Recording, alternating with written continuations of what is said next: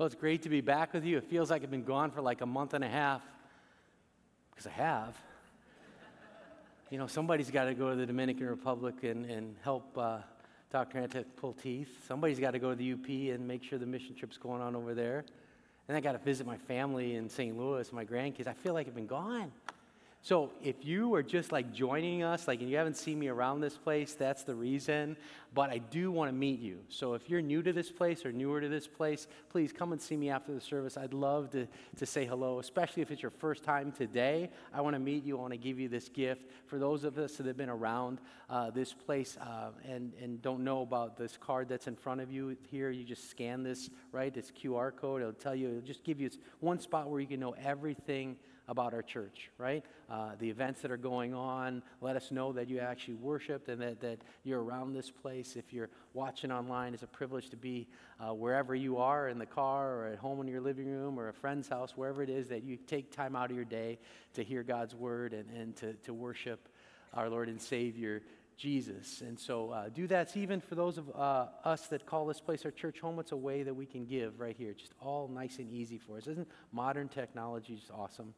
Really is. Great stuff. And so as we start today, here's the question I want to have on your minds. It's a little kind of a tough topic that we have to take you through, but hopefully in the end you're going to hear some good things from me. But we don't start that way because the question is this: how many if-onlys have you had in your life? If-onlys. You know those ones, right? If only I'd listened to my parents. If only I didn't make that poor choice. If only I didn't cave in, right? If I had the power not to cave into that. How many if-onlys do you have in your life if you count them up? 5? 10? 25? 100? Well, if you're like me and you would have listened to your own God-given conscience, right? You stopped counting long ago. What happens when we think about those if-only moments in our lives, right? What happens is we begin to have regret. I regret I did that, or I regret I didn't do what I know I was supposed to do. Today I'm going to start a 3-week series with you. So I get to be with you for 3 weeks. Some of you are happy, some not, but I'm excited to share this. Regrets, that's what we're talking about today. Realities and restoration. 3 things that I think will get us into God's Word a little bit more and really to understand how we get to have kind of a regret-free lifestyle based on what Scripture says to us. And so as I was looking online for a definition of regret, let's talk about it this way. It's a feeling of sadness. It could be repentance as well, or disappointment over something that has happened or that's been done. Regret. If-onlys. If only these things didn't happen, I'd be better, right? I'd be better off. If only I didn't do X, Y, Z, then it would be better now. If only. 2 hard words that we say a lot of times. And I kind of broke them down into 3 categories, the if-only categories. 1 are things that are shameful about us and they become public. Shameful and then become public. About a month ago, I was driving somewhere, or I was in the house, whatever, but my daughter-in-law in St. Louis gives me this random text. Or maybe she'd put it in the family group chat, I can't remember. But it was like, oh, so in 1992, you were caught speeding on highway whatever. I'm like, what? How would anybody know that I was speeding? She's got my son, of course, he's got this fancy thing where he can look up people's records, public records. I'm like, 1992? There's still a public record? And I can remember the day. I had my fiance in the car. We were pulling a boat behind my 1989 pickup truck. And I won't tell you how fast I was going, but it was over the speed limit. And I remember the state trooper pulling me over. You sure you have your glasses on? Because I have my contacts, the A restriction or whatever it is. Looking at me, I'm like, I was terrified. Things that become public, getting fired from your job, right? Legal problems, getting a divorce, whatever those are that you're shameful about, you regret it, they become public. Number 2, things that we do purposefully or even unintentionally that might hurt someone or it just gives us regrets, right? We hurt ourselves. car accidents, poor parenting choices, bad decisions. Yeah, I shouldn't have taken that last drink, took that pill, smoked that whatever, right? Cheating, words, whatever it might be, right? These leave deep regrets, don't they? Last category, regrets, things you think you could have done to avoid a catastrophe in your life or someone else's life. I know that my wife and I, Jen, we've had experiences, at least her multiple times, me a couple of people who've committed suicide, right? And you can be afflicted with this like false sense of guilt sometimes. If only I'd been there, made that call, done whatever, it could have been different. I could have saved that person's life. Maybe women that have been sexually violated, they feel the pain. If only I did this, screamed louder, right? Went with my friends, trusted my instinct, whatever it might be, that false sense of guilt we carry around. And I use that word carry intentionally because if onlys can feel like weights on us. They can feel like 10-pound weights on our wrist and on our ankles, right? That it seems like everybody else in the rest of the world around us is just going at a faster pace, but we feel this burden, this guilt, this weighed down kind of thing. We feel like it's going slower. Sometimes regrets, well, it's a natural thing where it's, I messed up. I know I shouldn't have. That's a healthy kind of part of repentance, but sometimes when we carry it more than that, right? When we carry these regrets because we think we should, we think it's the right thing to do, that it's our duty before God. This is the way I lived my life from my teenage years through my young adult life, feeling like, man, I need to do these prayers, or I need to do these good works to even out the things that I regret and I please God, right? Living with guilt, this daily burden. I thought that's what God wanted me to do, that I deserved it. Some might even think that that's a mindset of carrying these like in the forefront of our minds might help us protect us from future sins. Now, all those things sound spiritual, but that's not God's intention.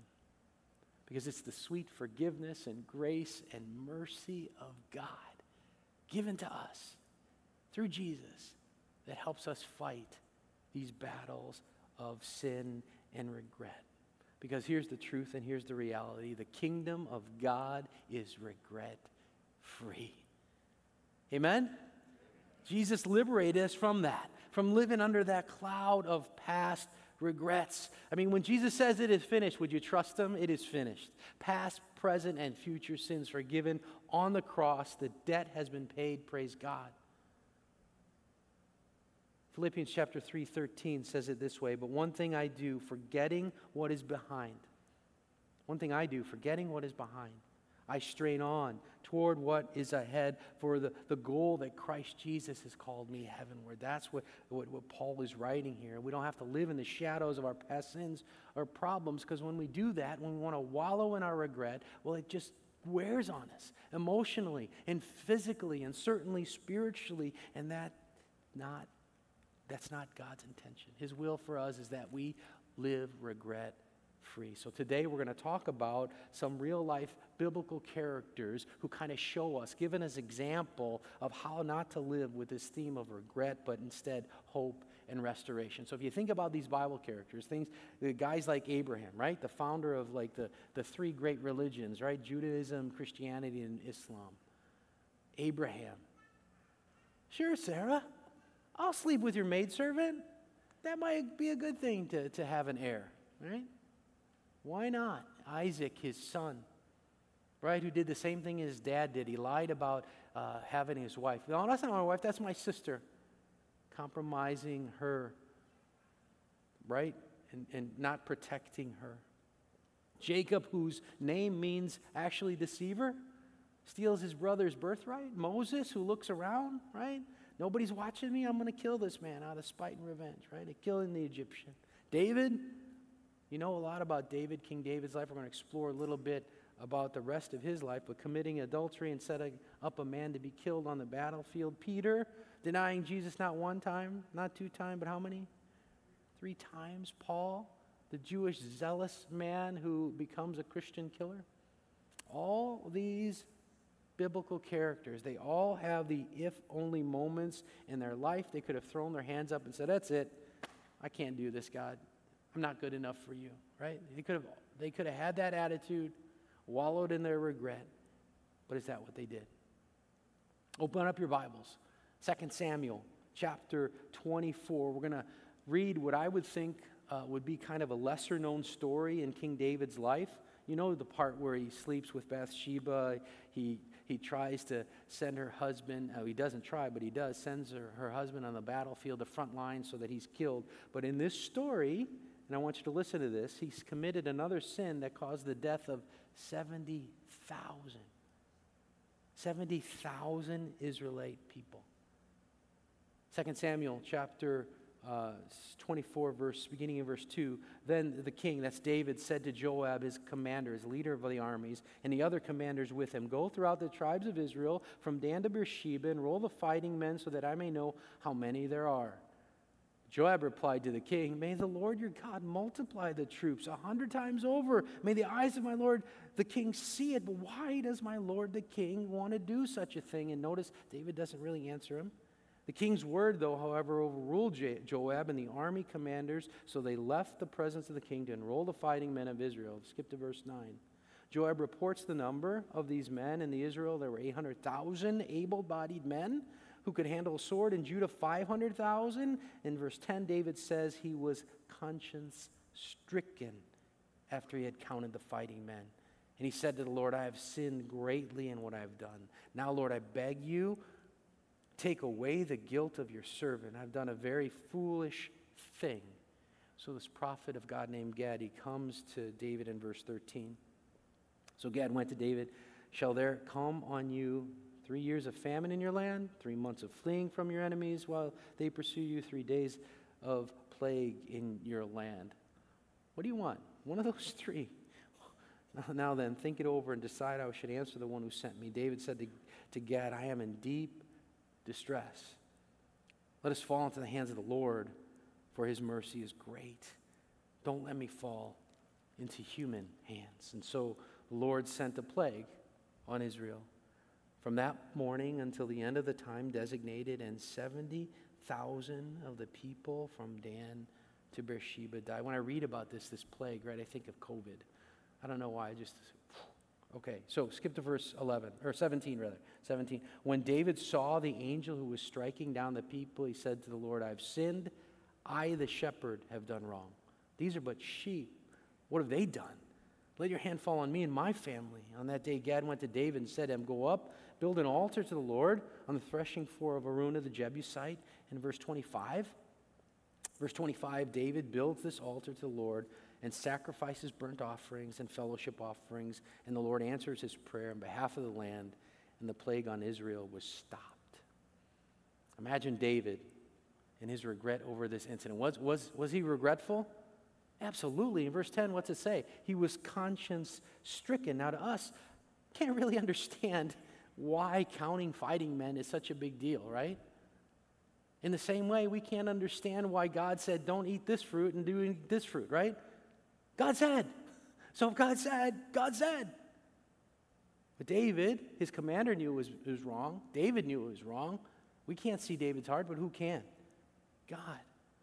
And here's the consequence, right, for his sin. And it impacted so many. The regret that he had, right, the if-only moment in his life. I'm glad, really, that God allows us to see these biblical characters and not just their highlight reels, right? Not just the good things, but all the things in their life, because we're going to see how God works.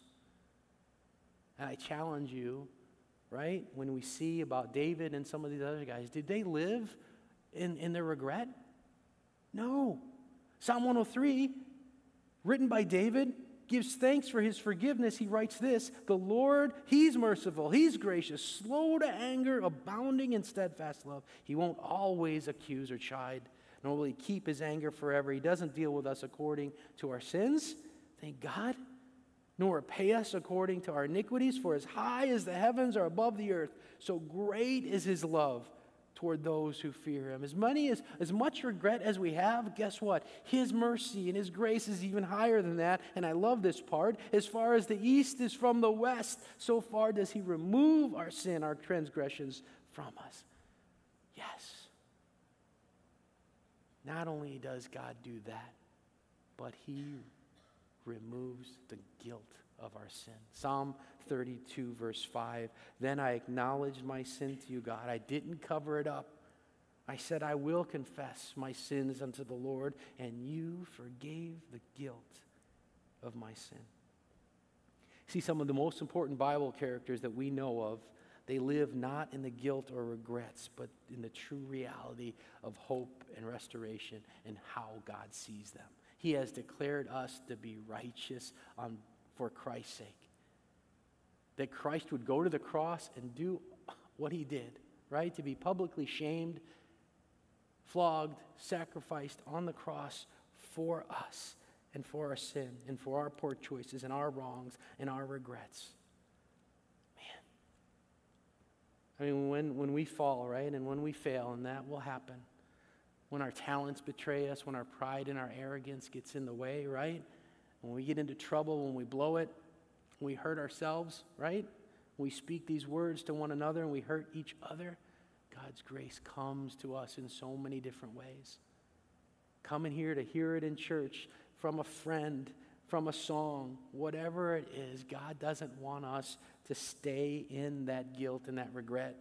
He doesn't ever say he wants to punish us.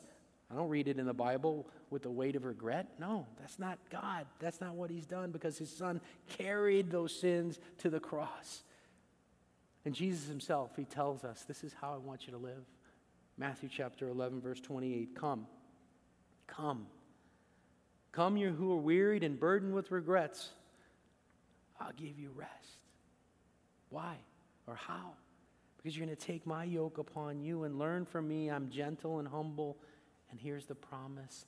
You're going to find rest in Jesus for your souls. My yoke is easy and my burden is light. Thank you, Jesus, for showing us. Thank you that we don't have to live in the past. We can look ahead to the future, because remember, I read from Philippians 3. It was written by Paul, right? Paul, who was such a zealous Jew that the Bible says he watched approvingly to the first Christian martyr, Stephen. He was right there watching that.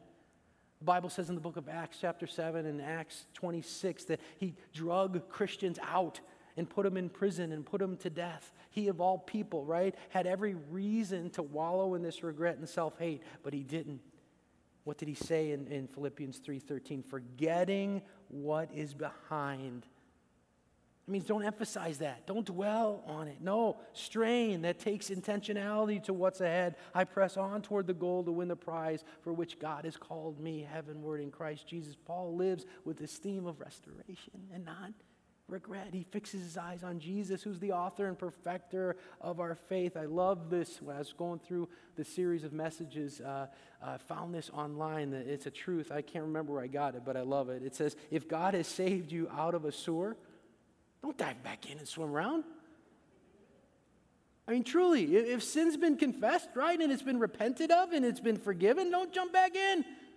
Remember that God has taken care of it. We're new creatures in him. 2 Corinthians 5:17, one of my favorite. Therefore, as anyone is in Christ, he's a new what? New what? The old is gone, the new has come. That's the truth. Are you in Christ today? Yeah, you're a baptized child of God. Yes, you believe in him. You're in Christ. So guess what? You're a new creation. The old is gone, but part of that old, it wants to stay with us. It wants to burden us. It wants to weigh us down. And God say, no, don't live like that. It's pointless, right? It's counter to what he has given us. He wants an abundant life for us. So instead of regrets, there's hope, there's rescue, there's restoration. And that's what we're going to be talking about next week and the following week. But before I close today, I want to give you like 6 things. It's in the back of your bulletin or in your bulletin, and I call them kind of Holy Spirit gifts. Holy Spirit gifts that would help with repentance.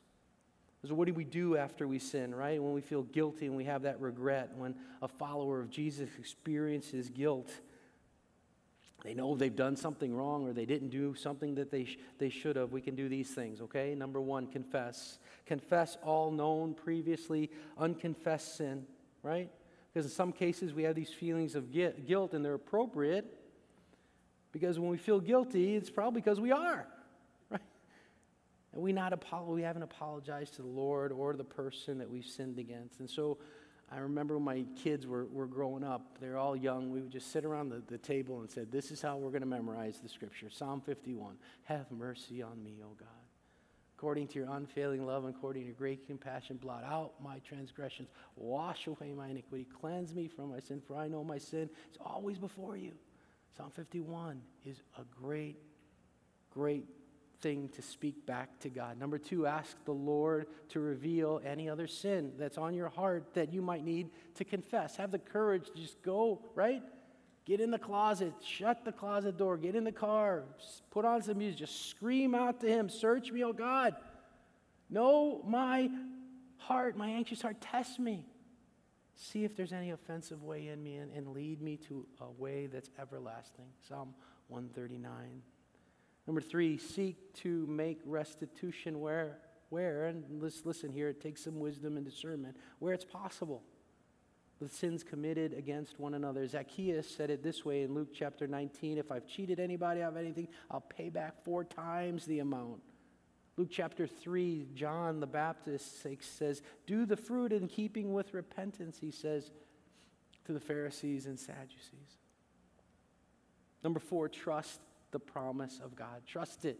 When he says it is finished, it is finished. Trust that he will forgive sins. 1 John 1:9 says, if we confess our sins, what is he?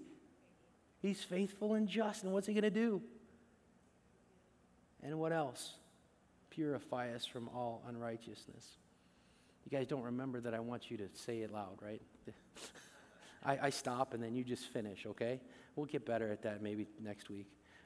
Number 5, right? Well, back to 4, sorry. Here it is. Don't let regret hold you back, right? Because God has a future and a hope for you. So just keep trusting. Number 5, read God's word. And when we read God's word, we reject those guilty feelings when the regret arises. That's what we do. The sin's already been confessed. And so here's the promise of God. Romans chapter 8, verse 1. Therefore, there is now, right now, today, stand right, no, today, no condemnation. None. For you who are in Christ Jesus. I asked you, are you in Christ Jesus? Some of you said yes. Are you in Christ Jesus? Yes, it's better already. Then there's no condemnation. Nothing's going to separate us between God's love. But what's the word in Romans 8? Nothing will separate us from the love of God that's found in Christ Jesus. That's the promise. Lastly, number 6, pray and ask the Lord to rebuke Satan. Satan's alive and he's well. He doesn't know he's lost. But Satan's name means accuser, and he's going to constantly come to you. You're accused. You're not good enough. You got to live in that guilt, man. Feel more guilty. Shouldn't do this. Who do you think you are? Preaching God's word up here. Who are you? I'm a baptized child of God. In the name of Jesus, get what? Get behind me. Get behind me. You know, if we think, look, I have my regrets, right? You have yours. But the believers that follow Jesus, right? We look to God's word. We look to one another. When we have these regrets, his mercies are stockpiled even higher. Forgiveness of all our sins, the Bible says. Regrets, really, they don't have a place in God's kingdom. It is regret-free. As I mentioned, this is the first part of our series, right? We got 2 more. One is next week, talking about the realities of living in this sinful world and what God promises. The week after that, we'll talk about how we kind of live with the restoration of that. Looking forward to have you listening in person or online. Do you remember our affirmation of faith that we spoke? I'm going to read one line of that, one verse. It's verse 16. For that very reason, and let me remind you the reason because it was in the previous verse. For that very reason that Jesus came into the world to save sinners. For that very reason, I was shown what? I was shown mercy. So that in me, the worst of sinners, Christ Jesus, might display his unlimited patience. Can you imagine Paul writing this? I was shown mercy. Why? As an example for those who would believe on him. All of you who are in Christ Jesus are an example. You're alive today to be an example. Look, man, I was shown mercy. God wants me to say, forget that past. Amen? Amen.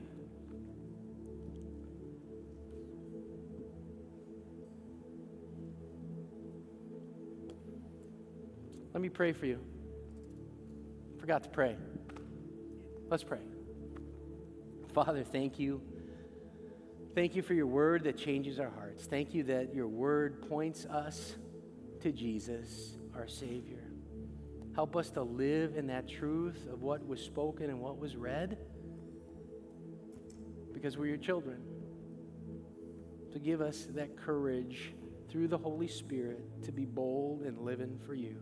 And all God's people say,